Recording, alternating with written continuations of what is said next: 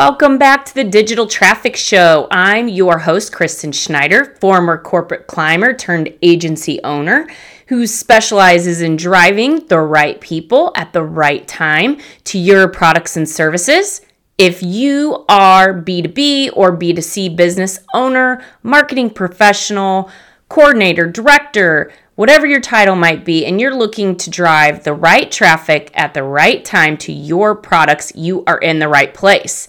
We talk about driving traffic, leads, and ultimately conversions with digital marketing and advertising strategy, tactics, and channels that produce real results. Before we get started, we do not want to be the best kept secret around, so please go in and give a rating and review on Apple Podcasts and share it with a friend. On today's episode, I'm talking with Amy Cole, owner of AK Operations. She is an absolute rock star. We were excited to have her on here.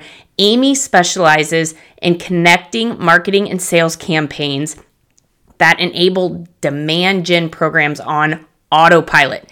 They build content campaigns to nurture contacts in your database and then deploy sales sequences on autopilot. Her team builds these programs that enable sales teams to work the right leads at the right time with the right message. So she is an absolute rock star. We love that type of sales enablement. You do not want to miss this. She's built a rock star team and truly lights up when she talks about how she helps her clients. Very inspiring. I loved every minute of this interview. Let's get started. Today, I have a special guest, Amy Cole, and she is going to talk all about how she helps businesses. So without further ado, Amy, why don't you give us a little background on you? Thanks, Kristen, and thanks for having me. This is going to be fun.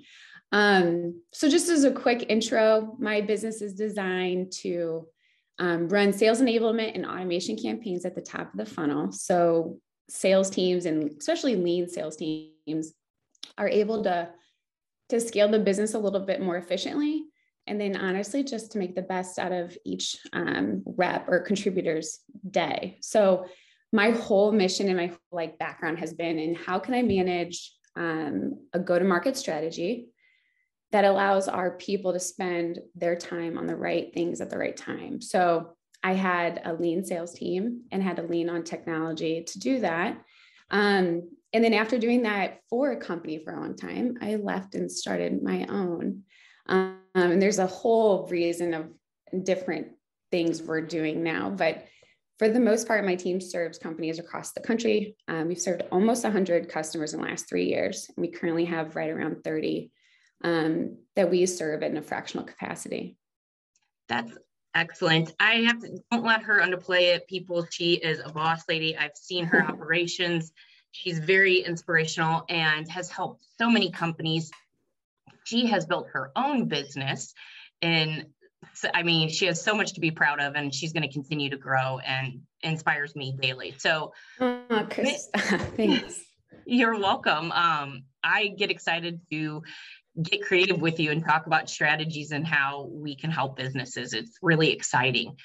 So, one of the things that I believe in marketing automation, and I think it's one of the best ways that you can structure your company, whether you're small, medium, or large, to have a well-oiled machine to bring in the most sales leads, the most customers, without that constant hustle of trying to track them down, follow up with them, and then close a deal. So give me a few pointers, if you will, on how you would, or your best advice on how to get started in this area.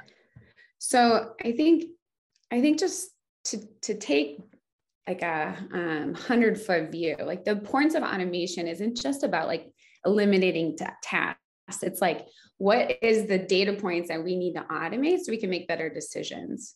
So typically you create a really busy CRM and you're having your manpower spend 80% of their time doing admin tasks and 20% of their time selling. So And the reality is we hire people because we like their skill set. We trust them. We believe that they can build relationships it takes to close meaningful business and nurture those deals all the way through the pipeline.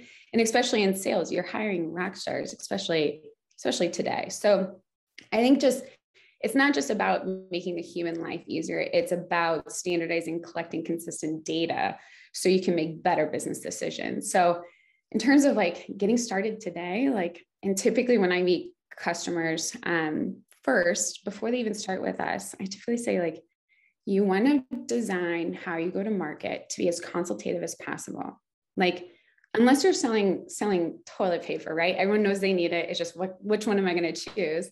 You need to start at very, very top doing those educational marketing pieces. And when you're nurturing the leads before your sales team comes involved, it then becomes so much more consultative for the rep. Now the rep's like, yes, I'm getting layups, or I'm getting assists from my marketing team that make my job better. And honestly, the prospect then doesn't think they're being sold to because we served them first with nurturing, the content part of it. So I think every founder that I ever meet, if you explain to them, your goal every day is just to do a series of base hits, get those cold folks to just know who you are or the mission that you have. In fact, we use this all the time, Chrissy, you may have heard it just being around our office, is if we serve them first with content that talks about what we do without talking about who we are, it makes game-changing difference by the time our sales reps show up to that contact. So that's just a really good discipline to have at the very top of the funnel. And I know it's often the channel strategy that you also share, but I guess do you want some tactical advice I can give on standardizing? I think I'm going to touch on a few. You said so many great pieces there that I talk to my clients about on a daily basis as well. And it's about nurturing the audience and really coming from whether it's a solution-based or customer-based. Yeah. I don't know that I would even call it selling anymore. It's providing a service to them of good, reliable content and not just cold calling. So I really believe in that customer service piece as you do. Mm-hmm. And one thing that I know some of my business-to-business clients and I have is some of them are still, a lot of businesses are still stuck in maybe what we would call an old school methodology where they are picking up the phone and they've really gotten comfortable with that. And getting them to understand that, okay, that cold call is not going to go over as well if you have already, like you said, nurtured and provided them with some content that those touch points. So do you have an average of how many touch points it takes? Yeah, love it. I think that's a good one because it used to be, so the conversations used to be, you need to do 6 touches to getting 1 meeting on the books. Then it turned into 8 right before COVID. And currently this amazing, it's a Modern Sales Pro. It's a Google group I'm a member of, and they survey like tens of thousands of sales reps. It's sitting at 13 touches before somebody accepts 1 time on the books with you. So imagine being a literal rep, you're coming into work every day and I have to get 13 touches on the CSV of 1,000 people in order to fill my pipeline. It's defeating. So if you really think about how can I best serve my customer base with 13 touches, it is that consultative nurture up front. And then that way, when they're calling their folks, they're calling them because they did something engaging first. So instead of calling down your CSV or your spreadsheet, I'm calling Kristen because she just hit a high intent page on my website or attended a webinar or I don't know, let's say you opened and clicked 3 or 4 of our emails in the last 30 days. I'm going to call you before I call any other Joe on my spreadsheet. And then you have your 13 touch point coverage prioritized by your best, your most likely leads. So it isn't, I always say this, Kristen, we are not doing anything that's rocket science. The AK Ops program is just a really efficient way to execute everybody's best practice.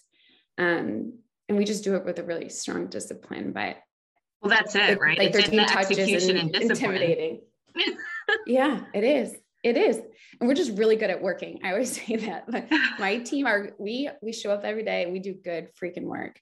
But it's the stuff everybody knows, and every sales conference talks about these things. But it's just like, how do I put this into practice? And then how do I get my team to do it? How do I motivate them to believe in it? And like, so it's hard to frame break, especially the old school companies. Like you and I both serve, like established businesses that we're trying to modernize process for.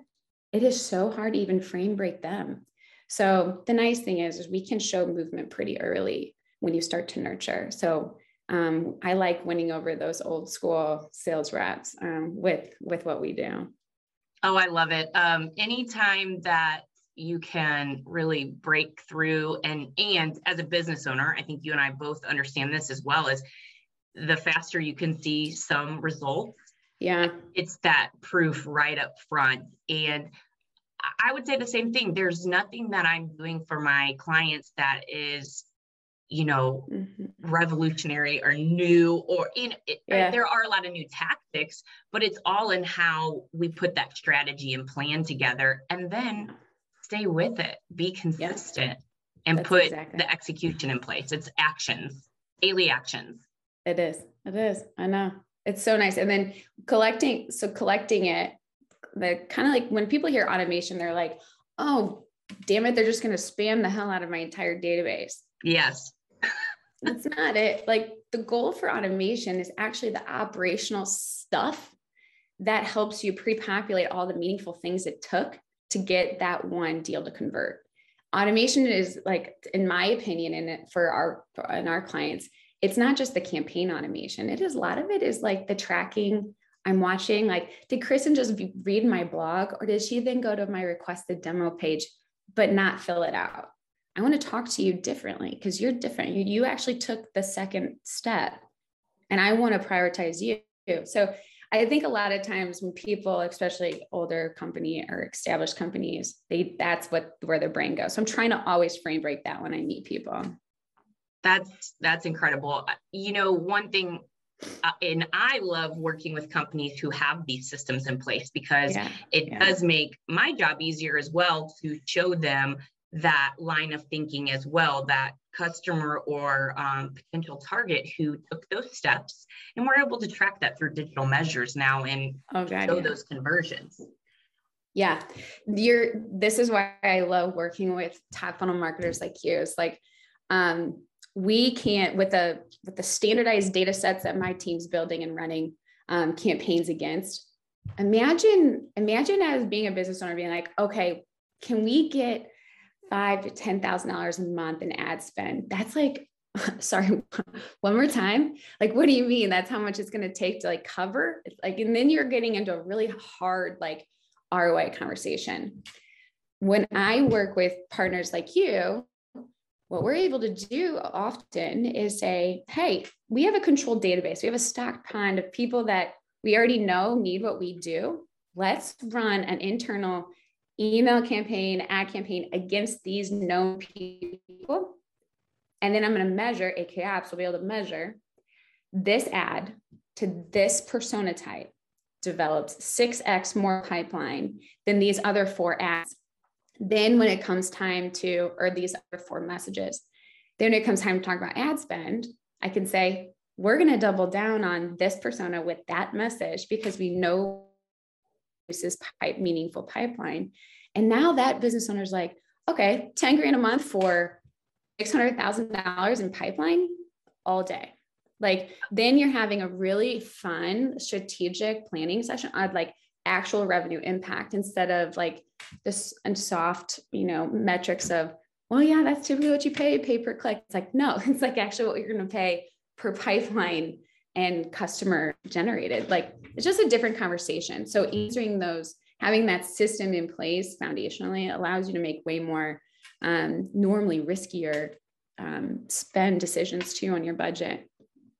Absolutely. I think if you would have asked me 10 years ago if I'd be geeking out about analytics, I would have called you a liar. But it is really exciting when you see it all work and all that hard work comes to fruition and prove not only, that your system works, but to the client that you are seeing the ROI. It makes that decision that much easier to spend that money because you are driving the traffic attention and conversions. It's pretty exciting. Yeah, maybe I pigeon my team and kind of what we do a little too much, but it's almost like we're your growth team. Like we're your growth hackers, if you will. We're not your long-term CMO where we're going to worry about every channel and every message and like the whole brand strategy. But it is so fun when I know what our machine can produce. And then it's like the next level is feed this engine with all the other channels and all the other additional leverages or levers from marketing, because we know what the output's going to be now. So I think that's where it's a nice second, or like before you totally graduate out of AK Ops, that's a nice second phase for us of, all right, you want to do more? Let's partner with, or let's roll out some digital or some paid. And that's like where you get into that escape velocity for our customers, at least. And I think it's fantastic because I tell clients and businesses all the time, listen, I can send traffic and the right people at the right time to you all day long. But if you don't have the systems in place that are going to track that and send them down a good customer experience of why they're receiving the information when they are, it's all going to be at a loss. We need to reach them at the right time. Yeah, the game's not over when the ad converts. And then you got 13 touches ahead of you. So how the heck are you going to execute those if you have an ad that's just hauling ass and generating a ton of leads? Right. So then you need that nurture in place, and then putting your people, like let's say each lead deserves 4 phone calls. Well, then we know we have 9 marketing email touches or sales touches we got to do on top of those 4 call tasks. So it's really cool math. It's brilliant. It's numbers game. And that's how we always worked in sales as well. Is it's okay, how many touch points, how many phone calls, how many emails do you need to send? And now you are setting up that automated version of that. So 100%. When we can break it down that way and simplify that process for business owners, I think it's more tangible for them and easier to get your mind wrapped around. We're just simplifying the process and speeding it up as well. Yeah, they're confident. It's easier to earn that CEO or the founder's confidence too. I think that's why I always say this, and similar for marketing too, but especially for sales, like we're in the business of base hits. Unless you're selling toilet paper, there's no such thing as cold contact to customer. So most of us aren't selling toilet paper. So the goal is we're going to take these cold contacts and we need to get them to be engaged. The engaged contacts to convert to a meeting with my people. From there, I want to track my opportunities that come out of those meetings and what my win rate is against my deals. So if you really think about that, applies to every kind of B2B customer we have. And then it's, what does it take to get from one to the next? Those are called exit criteria typically, or milestones. If those things are known, it converts over to the next stage of the life cycle. So I think like for tactical, like just for a tactical opportunity for anybody like that is in marketing and sales at this point, like if you take your CRM today as you know it and isolate who are still cold, who are my engaged but not sold yet, who are my upcoming meetings, who are my deals and my customers, and then do your math, your conversion math, that's like your benchmark.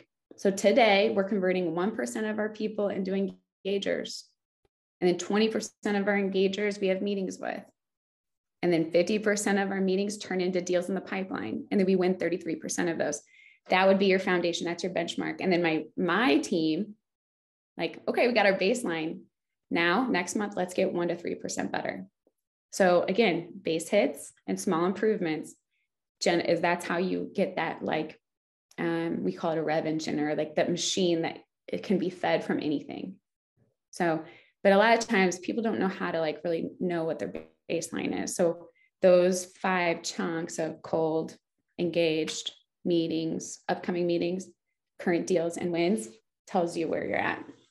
That's incredible. And, I I work with some and have worked with people in the past who they have CRM tools. They have all this data, all of this information within their grasp, but they're not using it. Right. So that's a really great way to start doing that. What would be a tip from you? You know, let's say they are just getting started. They haven't really been using the CRM, or they don't even have one. What would you say is a great place to get started there if they don't have a CRM?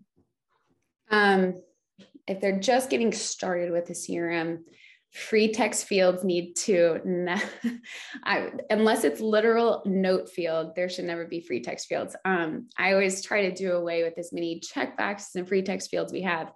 The reason is if we standardize the data, so great example is title. You can be the VP of marketing, the director of marketing, the vice president of marketing. It's really hard to run reports on all the variants of a VP of marketing. However, if I write a short little workflow that just says the title contains vice in marketing or VP in marketing, and we standardize a pick list for title or persona, if you will, then I have structured data of only 5 options that I can run my win rates against. Then you and I can say, all right, let's double down on our VPs of marketing titles that contain all these characters or words. And I know what our revenue output should be.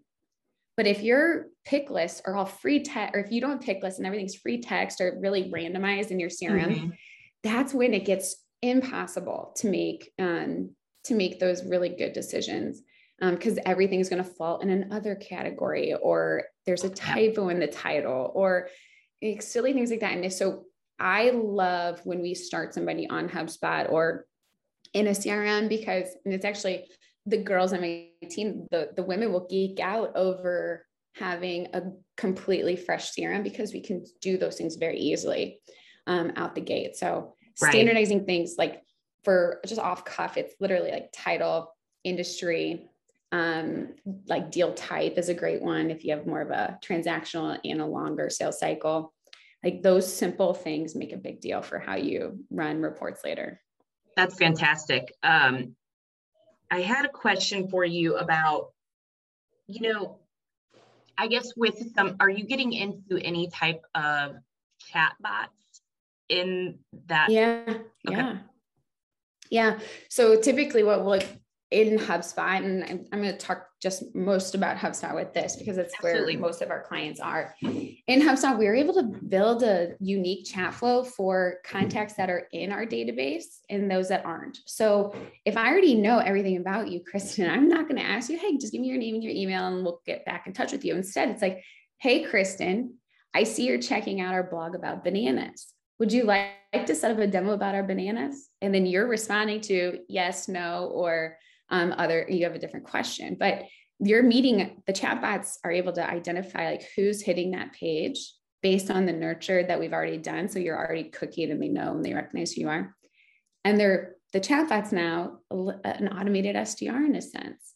So yeah, the chatbots are so helpful. And there's a lot of cool things you can do tying like an ad campaign to a particular page with the chatbot that says, hey, looks like you're looking for X, Y, and Z. Here's a quick additional piece of resource. Here's an additional resource for you. And here's time on our rep's calendar that he's free, who specializes in the automotive industry. And then they click, and next thing you know, they're sitting down with Peter next Tuesday. Brilliant. Instead of even asking Peter to call him, that person just self-booked on his calendar. So yeah, it's so fun. It's so absolutely fun. Brilliant. It takes the guesswork and a lot of the back and forth out. And it's also connecting with the consumer, how they want to be connected with. That is one piece that I'm always talking about, is reaching them in their customer journey, how they want, not only with the right message, but how they want to be interacted with, because we live obviously in this very fragmented place of, we have a lot of messages coming at us at a lot of time, and we are no longer in an in an area where we can say, oh, well, we're only going to send an email out, or we're only going to pick up the phone. Well, some people, you've lost them. They just want a quick response. They're on the computer. They want to chat on their phone, on their desktop. That's such a good point too. And a very recent trend in sales right now is stop asking people for meetings in your emails. Like, you're asking them to like go to second base with you before you're even asking if they think you're pretty. Like, do you want great analogy? It's kind of like, hey, we sell apples every day. Are you interested in apples? Yeah. Oh, okay. Then my response is, are you free next Tuesday? Let's get together. Instead of our first email always asking for time, we first need to even care. Are they even interested? Is this something on top of mind for them? So meeting them where they're at is part of that. And then also like just being like on a true human level, like I would never accept a meeting until they even understand if I even have that pain yet. So it's funny how you can relate it to dating so easily. Yeah. But the other thing that you were talking about was meeting them where they are. We empower hundreds of SDRs whose job, we hire SDR, so sales development rep. This is somebody who's responsible for just generating the deal at the very top. And then they typically pass it off sometimes to the founder of the company, the CEO of the company, or like a senior salesperson. Now, connect rates are at an all-time low. These guys are on the phone knowing they're likely not going to get an answer. So a cold call connect rate right now is sitting at like 2%. But if they're calling those that engage, we're still at about a 10% connect rate, which is money. Like that's, you want to have conversations. You hire these people to talk and to build relationships. Now, the thing I geek out about is even those that don't answer. So the other 90%, the reality is in a few days, they're going to see another automated touch from that same rep. And it's almost proof that you're human, proof that it's intentional. And it's not just automated. It's like, hey, no, okay, that Amy chick that left me that voicemail is now in my inbox. Okay, this is legitimate. I'm just going to give her a quick yes, no, or maybe. And then at least you got your answer. So I don't think cold calling is dead. I think the phone's still very helpful. I don't think you should necessarily like be texting your prospects, but I do think there's huge benefit into meeting them where they are. Exactly. And I think it just goes back further to that point of it's just not calling is very helpful. I think having a human voice and touch point is critical. I still very much believe in the people buy from people they know, like, and trust. It's completely just the way I think that relationship. And I think we crave that a lot now because a lot of things have been set in place where you're not always getting a human being who can understand or empathize with you and connect. So I will always say, even when I started out in sales eons ago, I'm not going to age myself that much yet, but, back in the day when, you had to walk cold into a business, I started out very local and it was just, I hated every minute of it, and because it just felt so unnatural to say, you felt like you were just saying like, I've got a product. I have no idea if you need it or not, but I'm going to convince you that you do. And now it is so nice to have built a business where typically any client that I'm bringing on has been referred in some way. They know, like, it is not me reaching out and saying, you need this. It's, I need your services. Can we please meet? There's a totally different dynamic when you're doing it that way. There is in kind of similar to you. It's almost, I started this company like 3.5 years ago, knowing that I knew how to do some really good work. And then it was a question, and I've shared this video. It's almost like, okay, can I do this like on my own for other people? Like, and it was like, I had all sorts of like imposter syndrome symptoms and all these things going on. And I'm like, no, we solve like a super badass problem that's not going to ever go away. And like the rise of content marketing, the rise of digital ads is only going to make that exponentially more important to like prioritize the close of the customer cycle. So like so there's 10 women that work for AK Ops every day, and they serve in somewhere between 4 and 5 clients. And the reason that we go deeper into our clients is because we have to be able to earn their trust to sell differently. And we need to be comfortable with saying, like, that message didn't work.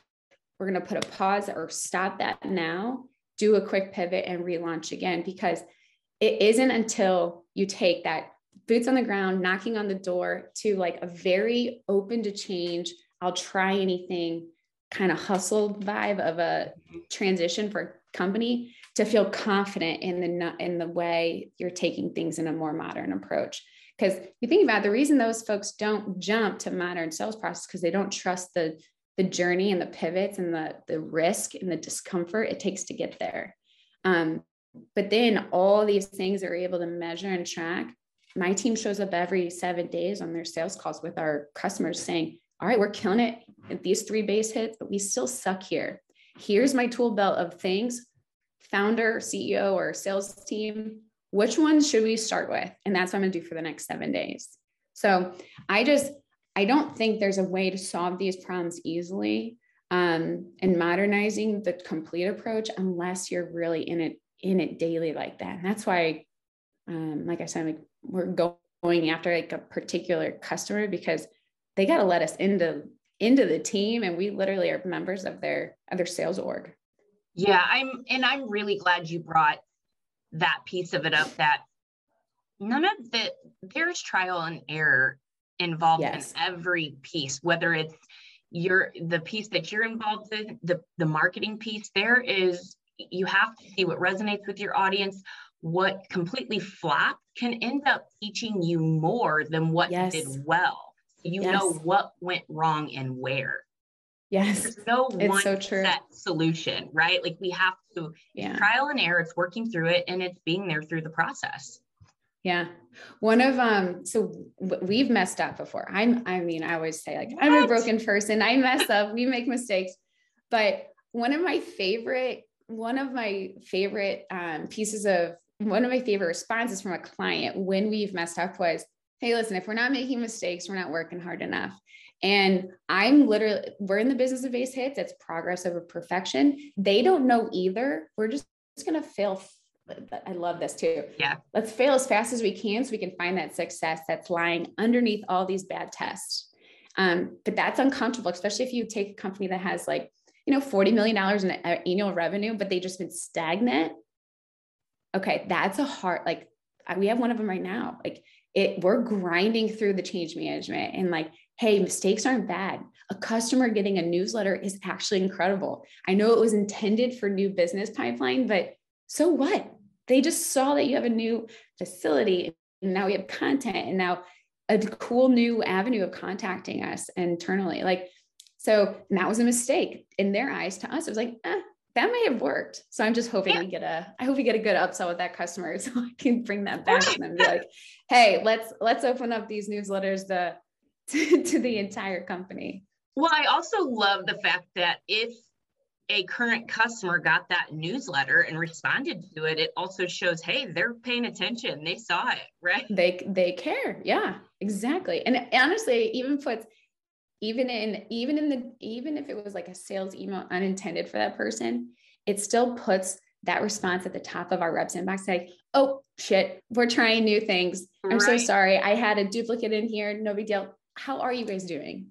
And the reality is, every customer in all of our databases knows the nature of sales right now. So you have to get out of your head that, like, one mistake is going to cost you billions of dollars. It does not happen.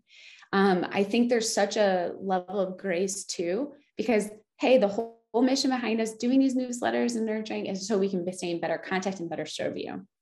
And that's why you pay badass sales reps, because they should be able to have those types of conversations on the fly every day if they need to. Exactly. And worst case scenario, you got a quick little email exchange with somebody you haven't heard from for 3 years. Like, I'll take that. Well, and I don't know about you, but also as a business owner, which by the way has given me so much more insight to having conversations and speaking with other business owners and what their pain points are and what's important and how many hats a day they're wearing and why these types of automations and touch points are so important.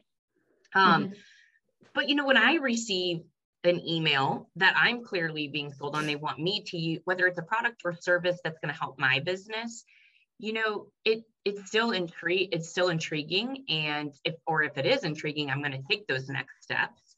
And I'm a salesperson. Every business owner, every person is a salesperson on some level in your daily life, whether you're selling something in your personal life or not. Yeah. If it makes sense to the person on the other end, people don't mind. I know. They want to buy things that make sense in their life and make their life more convenient and easier, and typically make them more money. Yeah.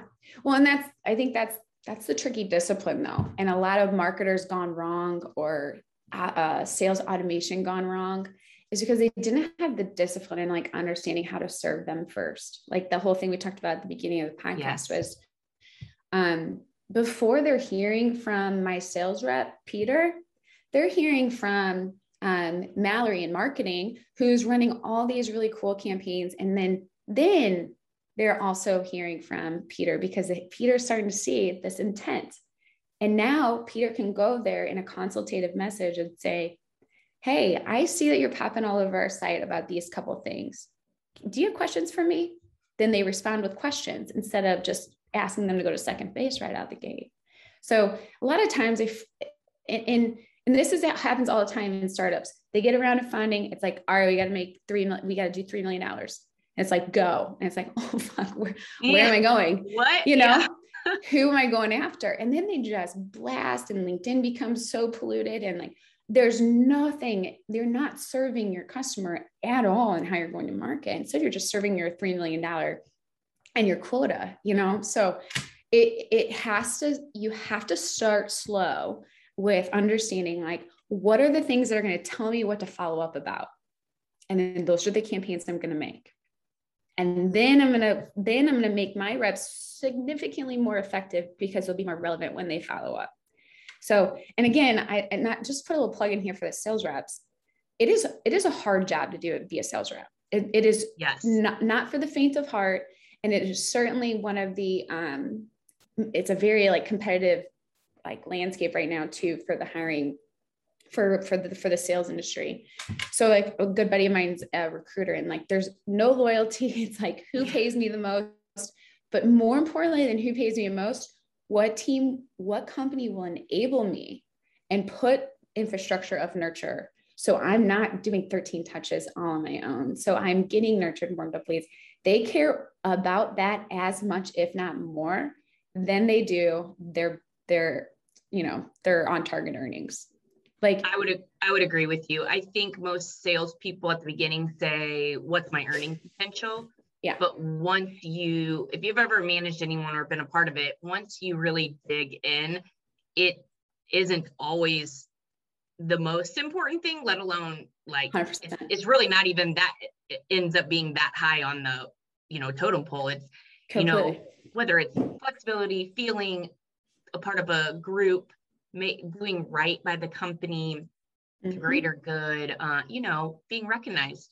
All of those things actually end up being just as important to salespeople, even though they say, just show me the money. It doesn't always come down to that.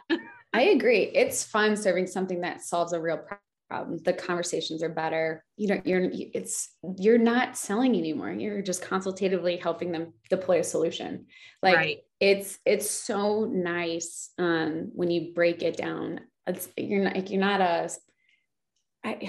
just not starting from scratch anymore. And like the evolution of the SDR, like Aaron Ross from he wrote Predictable Revenue. He was like the first sales leader at Salesforce.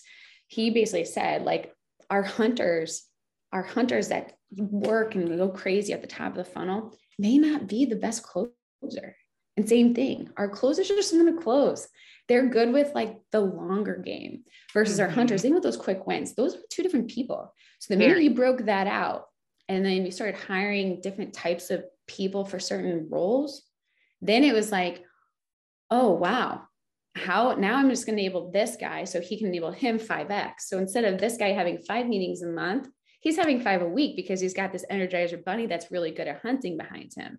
And then comes demand gen, lead gen, which is me really making this SDR now. Instead of, booking 5 a week, now he's only putting those 60 dials a day behind the best 100 people I can give him each day. And now he's 3Xing what he could do. So it's fun math. But the evolution is so timely right now. It really is. I've worked in multiple sales organizations where things were, whatever every year they might even change how you're paid on your what you go structure. On the structure. And a lot of times that's when I could see either, and I can admit my failings or my unravelings, because, you're like, okay, I know I'm relationship based and I retain clients. They stay with me because we have that personal relationship. We're really digging in and making sure everything's good. Now the closer that hunter, they want to just hunt it down and then they're done. They don't want to nurture that. And that there's a time and place for each one of those personalities. And I think when you can have that well-oiled machine and that customer service, and honestly, it's why I started what I started, because I really wanted to get to that really consultative solution-based selling. I didn't want to just sell the products that were at my disposal and say, these are the greatest thing ever. I wanted to bring that holistic approach of here's what's going to work for you, not just what I have to sell to you. I see that with even the women that work for me. Some of them really like those short-term wins and they're like, oh yes. Yeah. And then other ones are like, okay, I'm good for this long game. I'm going to have all this discipline up front. I'm going to nurture, I'm going to take care of this customer. And then they're going to be with us for, 6 years, and that's their win. So yeah, I can totally relate to that too. It's exciting. And it's exciting that you've built a business where you're able to not only build that for yourself and for your clients, but a team of these women. And I've seen it myself. I've been to your office and it's just this atmosphere of everyone working together and really energized and getting those creative juices flowing and how you can work better. And it's just amazing to see what you've done. Thanks. It's really exciting. And I know there's more to come from you. Thanks. I mean, we've come a long way. It hasn't always been perfect too. Like, I think the biggest thing for me is like the founder turned like leader of a team. It was hard. I didn't think anybody would ever want to join me. And then, luckily, my first 4 hires were some of the like most pioneering people to still. And I love that they come in and they're challenging me. They're teaching me things. Like, I'm not the smartest person in the room in my own company anymore. Like collectively though, we're pretty powerful. And it's funny, like each person that we've hired, they have different insights, different experiences. And we're not saying like, put all that at the front door. Like, this is how we do things. We're truly like addicted to the improvement and the evolution of what we're doing. So I don't know. And we just work really smart and we're really good at showing up every day.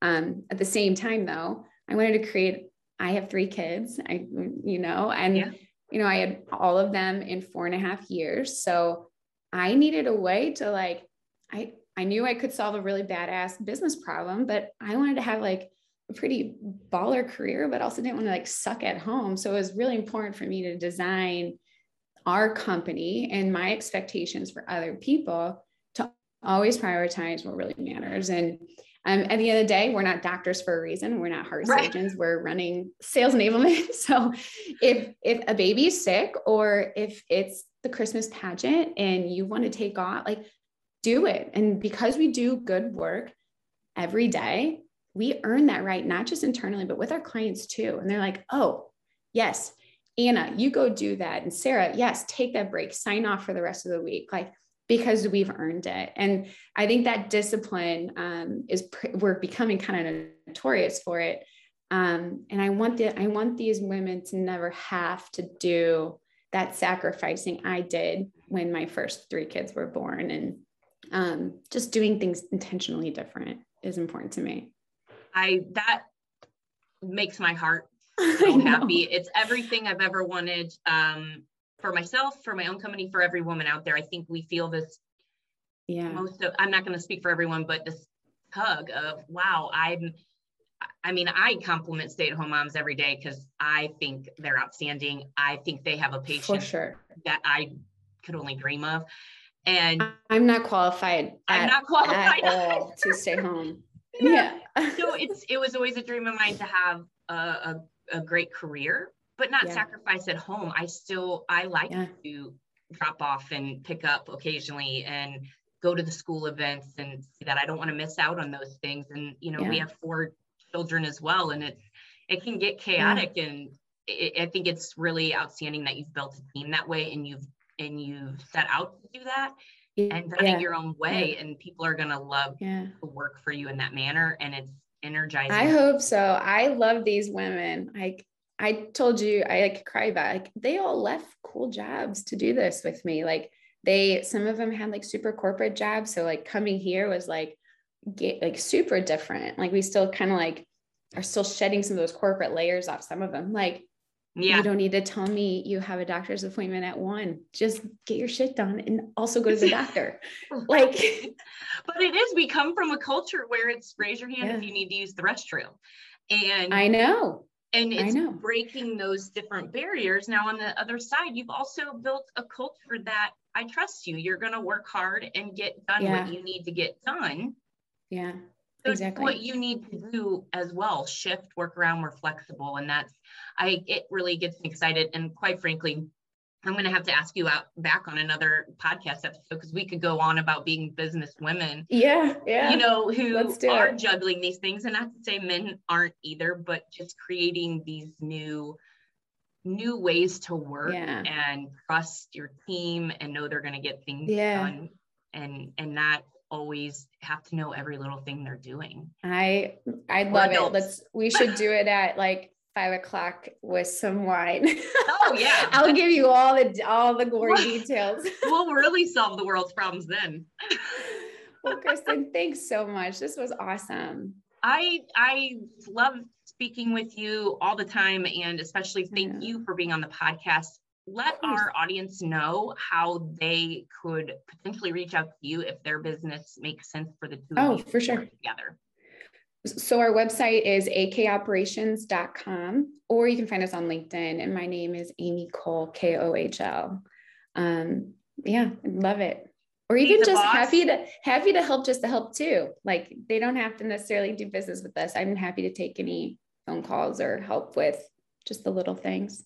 Well, I can attest to that fact. She has been unbelievably helpful to me and my business as well. I look forward to partnering together even more. And fun fact for you, we went to the same high school. Even though we're not going to share how much older I am than Amy.